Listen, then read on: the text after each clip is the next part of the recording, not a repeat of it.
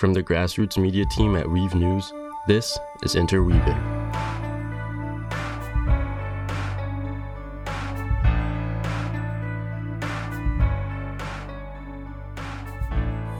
Welcome to episode 8 of Interweaving. I'm John Collins.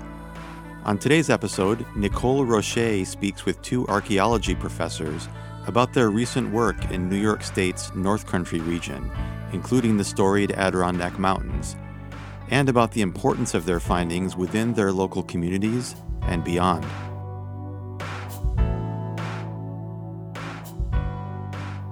Welcome to Interweaving. I'm Nicole Roche. On July 18, 2019, I visited the Camp Union Archaeological Dig Site in Potsdam. There, Dr. Hadley Kruzik-Aaron, professor of archaeology at the State University of New York at Potsdam, was finishing a month-long field school with 12 archaeology students. Camp Union was a Civil War training camp where hundreds of soldiers lived and trained under Colonel Jonah Sanford during a 5-month period from 1861 to 1862. According to historical sources, the training camp once included a barracks capable of housing 1,000 men, a hospital, a cooking room, a dining hall, and drill fields. Dr. Kruzik-Aaron took me around the various dig sites, which were covered by small tents to block the intense sun and other weather. Along the way, she pointed out a few of her team's recent discoveries, including several post holes confirming a structure had once been located at the site. What Camp Union was, because Camp Union was only around for 5 months, and so they wouldn't have really needed a big, substantial building foundation, right? They just needed the structure to stand for 5 months. And so what's become apparent is that it's post-in-ground construction, so they're using posts and post holes set into the ground to provide the supports for the structure. And so we're finding post holes. That's what they've found here. You can see the dark stains go down into our subsoil. We call that clay that they're coming up on the subsoil. You can see, Dakota, can you point out the post hole feature right there? Do you see it's like a triangle that dips down into the gray soil? So the dark continues longer than everywhere else. Oh. And it's the same right there. You see where this is. Dr. Kruzik-Aaron said agricultural practices in the past century and a half since the camp's closing have made it challenging to study the site's original context. But what we're dealing with is that this landscape has been plowed, so that's affecting how we're seeing the post holes because they're really being kind of cut in half by the plow. So when the plow comes along and churns up all this, we're only seeing the bottom of the post hole, right? And so they look a little shorter than they would normally look. But that's what we're seeing. Just a little picture of that so I can... Dr. Kruzik-Aaron's team found burned animal bones, the results of a meal, along with ceramic, glass, and other building materials at the site. Some of that has been burned, so it may be that they're burning their trash out here as a way to control for the amount of refuse that is being generated by 1,000 people out here. So we're finding burned ceramic, melted glass, the bone has been burned. So we're still trying to figure out the function of this building, and it's a shame that the landscape is pretty clean. And so that is also suggestive, perhaps, of function, that I would think if it had been the barracks, we'd be finding more things. If it had been something that had more activity, it would leave behind more of a record of that activity. And so the fact that it's not leaving behind a lot of activity maybe is suggestive more of that it was like a warehouse type structure. So, you know, we also think about that too, the quantity of material here. The quantity is also being affected by the fact that we know that after this camp was no longer being used as a camp, when the men shipped out to battle, they auctioned off all of the buildings out here, and people came and took them apart and salvaged all the materials. So that definitely affects the signature of this experience, right? So you can imagine if a building was standing, and then it decays over time, right, and it falls into itself, right, with all the nails and all the glass and all of the brick and mortar that is usually a part of a building. That leaves behind a major trace, right? And so we're not seeing a lot of architectural materials either. We're finding some, which makes me feel comfortable saying that this is a building based on not only the post-hole features, but also the fact that we're finding cut nails, brick and flat glass, things like that. But we're finding a lot less of it because of the salvage that's going on with the building materials out here. So that makes it challenging. So the plow zone makes it challenging out here, and then the salvaging makes it really hard for us to see a signature of what was going on, because we really depend on the stuff that people leave behind to make inferences, to understand what was happening out here. So let me go here and take the picture. Dr. Kruzik-Aaron said archaeologists take great care to keep detailed records and to preserve as much as possible the original context of their findings. Historical archaeologists use whatever written materials they can to flesh out a portrait of the people and artifacts they study, including maps, drawings, newspaper records, and personal accounts. But those materials can only tell archaeologists so much about who might have lived or worked in a place. Because history has been written by the winners, the papers that are left behind, are only written from people who are literate. Those are the things that end up in the archives. And then it's filtered even further because only the important people, in my air quotes here, important people, their materials have been selected to be archived, right? So all of the records that we have are, have been filtered, right? And it's often those who have the power, whose records have been preserved and whose perspectives have been preserved in the historical record. That certainly has changed over the past few decades as social history has become more dominant, and certainly historians have been able to mine these records for different perspectives. But the dominant, there are these major filters on what has been left and recorded that has limited what has been written, certainly. And certainly there's been an evolving notion of who's worth writing about and whose experience matters. And so I think the kind of work that I do allows us to get in the cracks, right? To approach history from different perspectives, often from perspectives that haven't been included in narratives before. So here at the Civil War Training Ground, it could be the common soldier. It could be the women of the community who were supporting this training ground, by cooking the food. They were employed to cook here and prepare, their meals 3 times a day. We have women in the community who were donating meals and supplies, so it may be, giving voice or not giving voice. I really hate that kind of me giving them voice, but allowing, room for those perspectives and those experiences to be elevated and highlighted in ways that they haven't been before.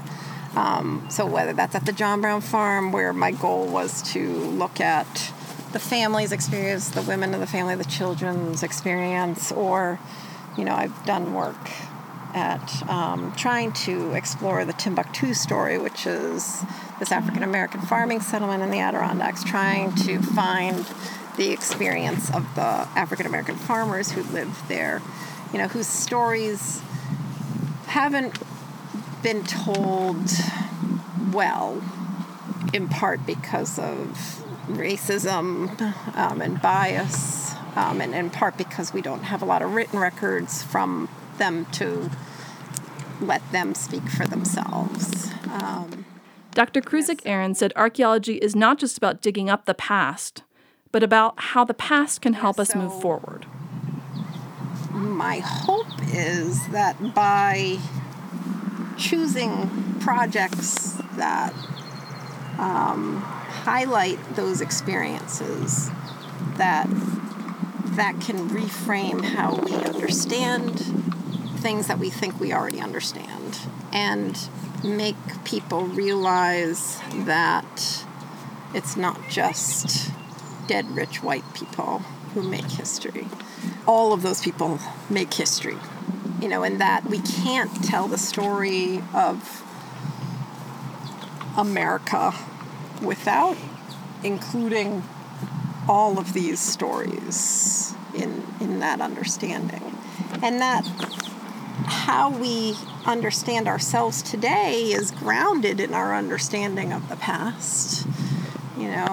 We think we understand our past, and if how we understand ourselves today is grounded in a flawed understanding of that past, then it's going to complicate our present and our future, and it's going to lead us to where we are, frankly, which is a nation that hasn't truly grappled with its history, right?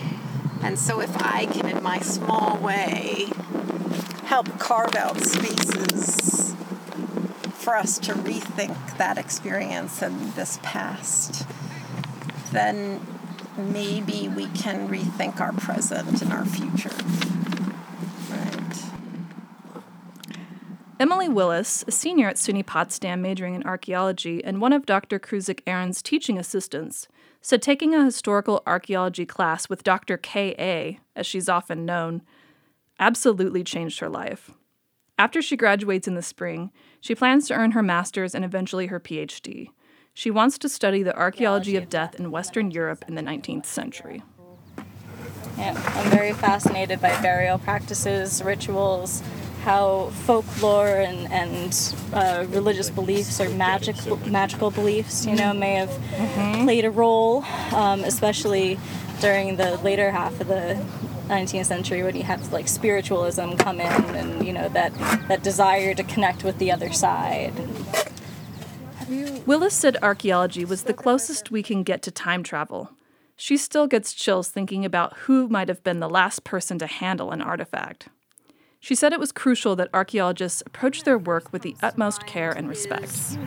There's this theory called post-processual archaeological theory, and it basically says no matter how hard we try, there's always going to be bias in there, from us, because we can't talk to the past people, so we can't say for absolutely certain what happened or how they use things or how they viewed the world. One of the tenets of post-processual archaeology is a political act, and you can't direct how it's going to be received or interpreted by the public or by anybody, you know what I mean? It's like you write something, and you send it out into the world like a book, right? And what the audience does with that book is now theirs. You always have to come at archaeology with that in mind. That your actions are a political act, that they are going to be interpreted in many different ways. Last summer, Willis had an opportunity to participate in a field school in the Adirondacks with Dr. Tim Messner, Associate Professor of Archaeology at SUNY Potsdam, where the discovery of a centuries-old projectile point helped to establish the presence of indigenous peoples in the Adirondacks long before many had thought possible.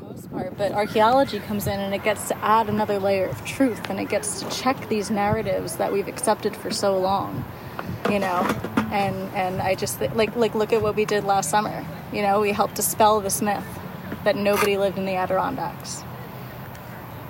So 5,000 to 7,000 years ago, there were absolutely people there. You're listening to Interweaving, a podcast of conversation and context from Weave News. Contributions from readers and listeners play a central role in helping us continue and expand our grassroots media-making efforts. If you'd like to support our work, just visit weavenews.org/donate. Now, back to the show.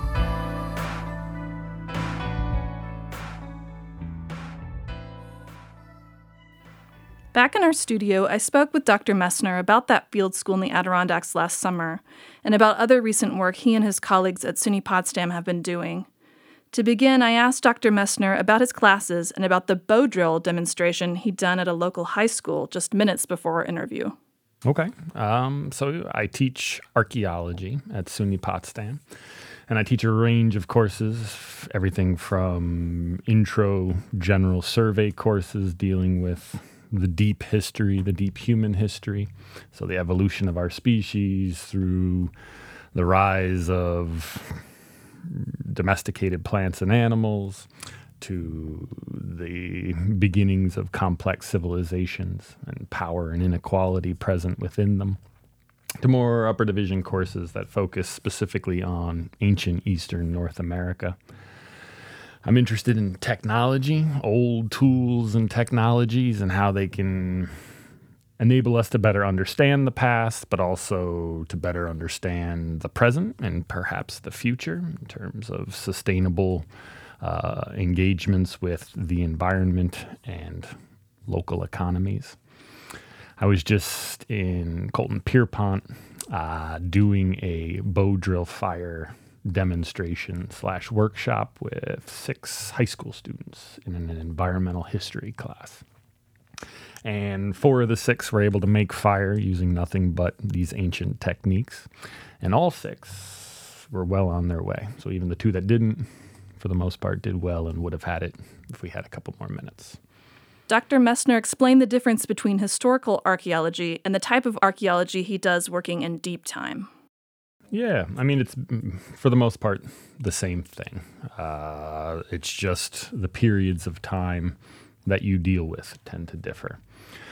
And some of the data sources tend to differ. For instance, in dealing with the more recent past, the last several hundred years in this country, you're given the advantage of having written records, right? So historical archaeologists most definitely focus on material culture, the stuff left behind, but part of that is written records. When you're dealing with the more ancient past, you don't have that luxury. So yeah, that's largely the difference between the 2 disciplines, I'd say.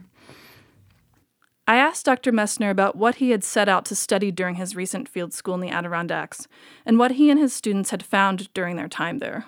So I've been interested in the Adirondacks since moving to the North Country because it's an area, a 6 million acre area, that's poorly understood. There's a lot of mythology surrounding the ancient history of the Adirondacks. For instance, if you ask locals of European descent, they're quick to point out that nobody lived in the Adirondacks prior to the arrival of white settlers for the most part.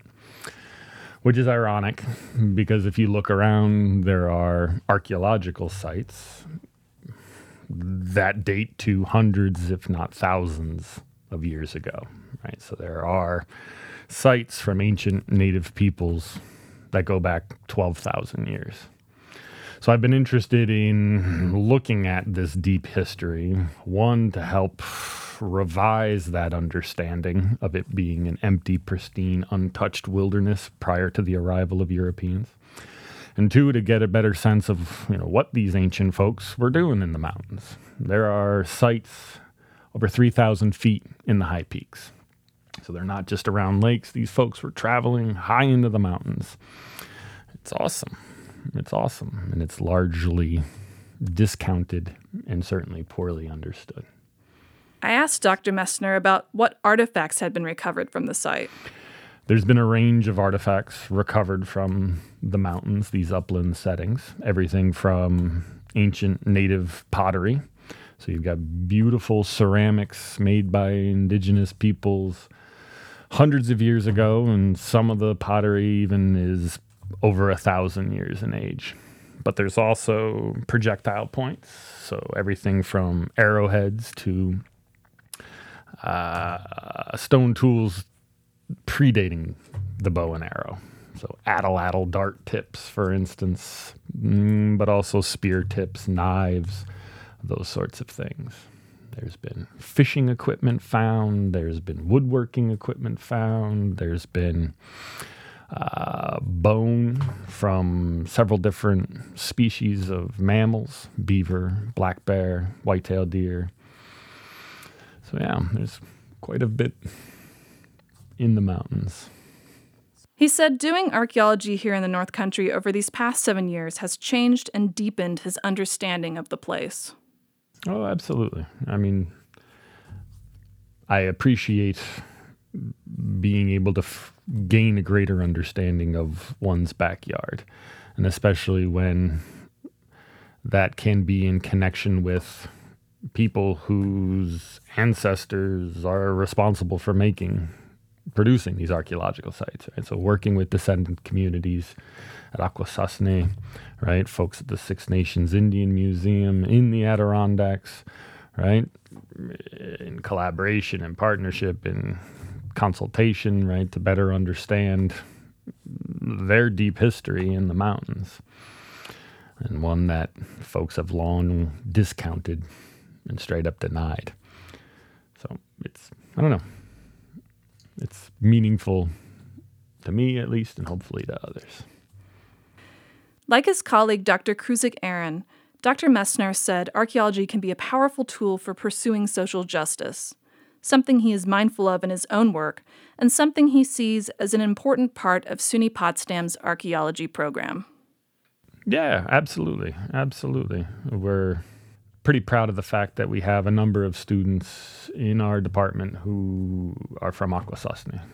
We have indigenous archaeologists. So the idea being to arm them with the tools and know-how, and then they can go forth and engage, not necessarily the same as a Western archaeologist, but one with a greater tool set, and that they have their own customs, beliefs, and interpretations. And they can speak the talk of archaeologists and understand the literature and whatnot, but they can take ownership and force the discipline in a new direction. I'm trying to change the narrative, right? Amongst locals in the area, that no longer can we discount people's attachment to this place. That there is a long history of native peoples, indigenous peoples in the mountains, and it needs to be recognized. They're not just the public. They're the original peoples.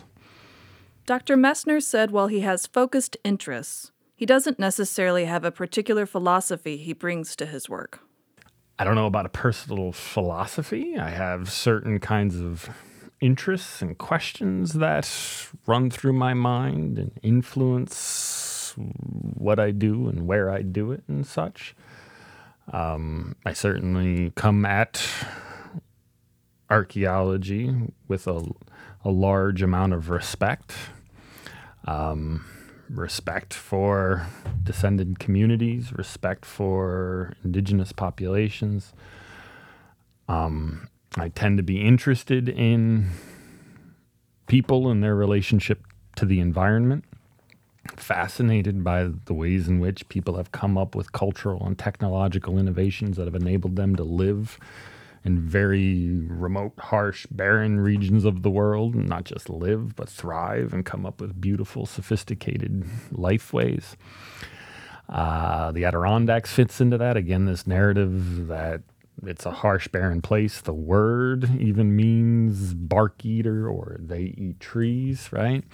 And that's been used to fuel this narrative, which is kind of, I don't know, I've pointed out in presentations and such that the Sami of northern Scandinavia have a long tradition of removing the bark from certain kinds of trees, white birch and white pine, during the early spring when the saps are flowing, because the inner bark is full of vitamin C. And so here you have people eating bark, right? Eating trees. And they're doing it in a sophisticated way, right? Because this is a time when vitamin C is scarce. A couple years ago, we wanted to hit home this idea. And so we being myself and my students, hosted an Adirondack pancake breakfast. And the pancakes were made with white pine bark. And so the whole breakfast was based on stuff that you can get in the Adirondacks to show that it wasn't this barren, starving ground, right? That in fact you can eat the bark. Here are delicious pancakes. The students tapped trees on campus, made maple syrup that was drizzled over the top. They had blueberries inside. Again, the Adirondacks known for their wonderful blueberries. For the meat lovers, there were crickets, edible insects, right? Inside some of them, if you so chose, and duck eggs. And again, maybe they were loons, maybe they were geese, but eggs are certainly plentiful. And we served it to the public. People paid to come eat pine bark pancakes.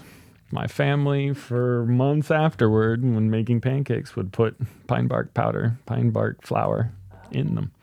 So again, to bring it back here, say bark eater, people think of it in a derogatory way, but really, it's a genius way of getting a vitamin C rich resource during the late winter, early spring. It's fascinating. So yeah, again, I'm interested in the Adirondacks, this upland environment long thought to be harsh. And it certainly is a cold place, but no colder than many regions of the world where people have long lived. Dr. Messner said misunderstandings about the Adirondacks' deep history aren't particular to this region, but are part of a widespread cultural myth in this country. He said it's important to set the record straight. Yeah, I think it's a smaller example of a much larger tendency, right? Much of North America was deemed uninhabited, unimproved, and therefore ripe for colonization. And it's, problematic for many, many reasons and downright wrong for many, many reasons. One of which was people's inability to understand the way in which folks engage with the environment. So, right, from a white European perspective, you clear the forest and you plow it and you plant wheat or what have you. People had a deep history of manipulating the environment in such a way that unless you know what you're looking at, you can't even recognize that people are playing a part in that environment. Controlled burns to reset ecological clocks, managing orchards in order to encourage the massed production. These are examples of people's fingerprints on the land that are largely unseen unless you know what you're looking at. So yeah, the Adirondacks is just a smaller example of a much larger thing that happened in this country by saying it's uninhabited, unimproved. The past is not the past. The past is still alive. People live, right, with this legacy every day. And as people who tell stories about the past, we need to be conscious of the power that these stories have. For Interweaving, this is Nicole Roche. As always, visit weavenews.org/interweaving for more information on the people and organizations featured on our show.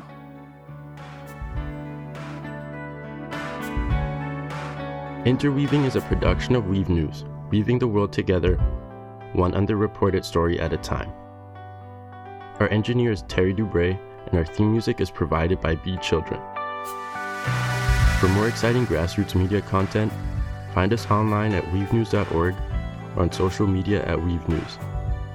There you can find out how you can support or join us in our work.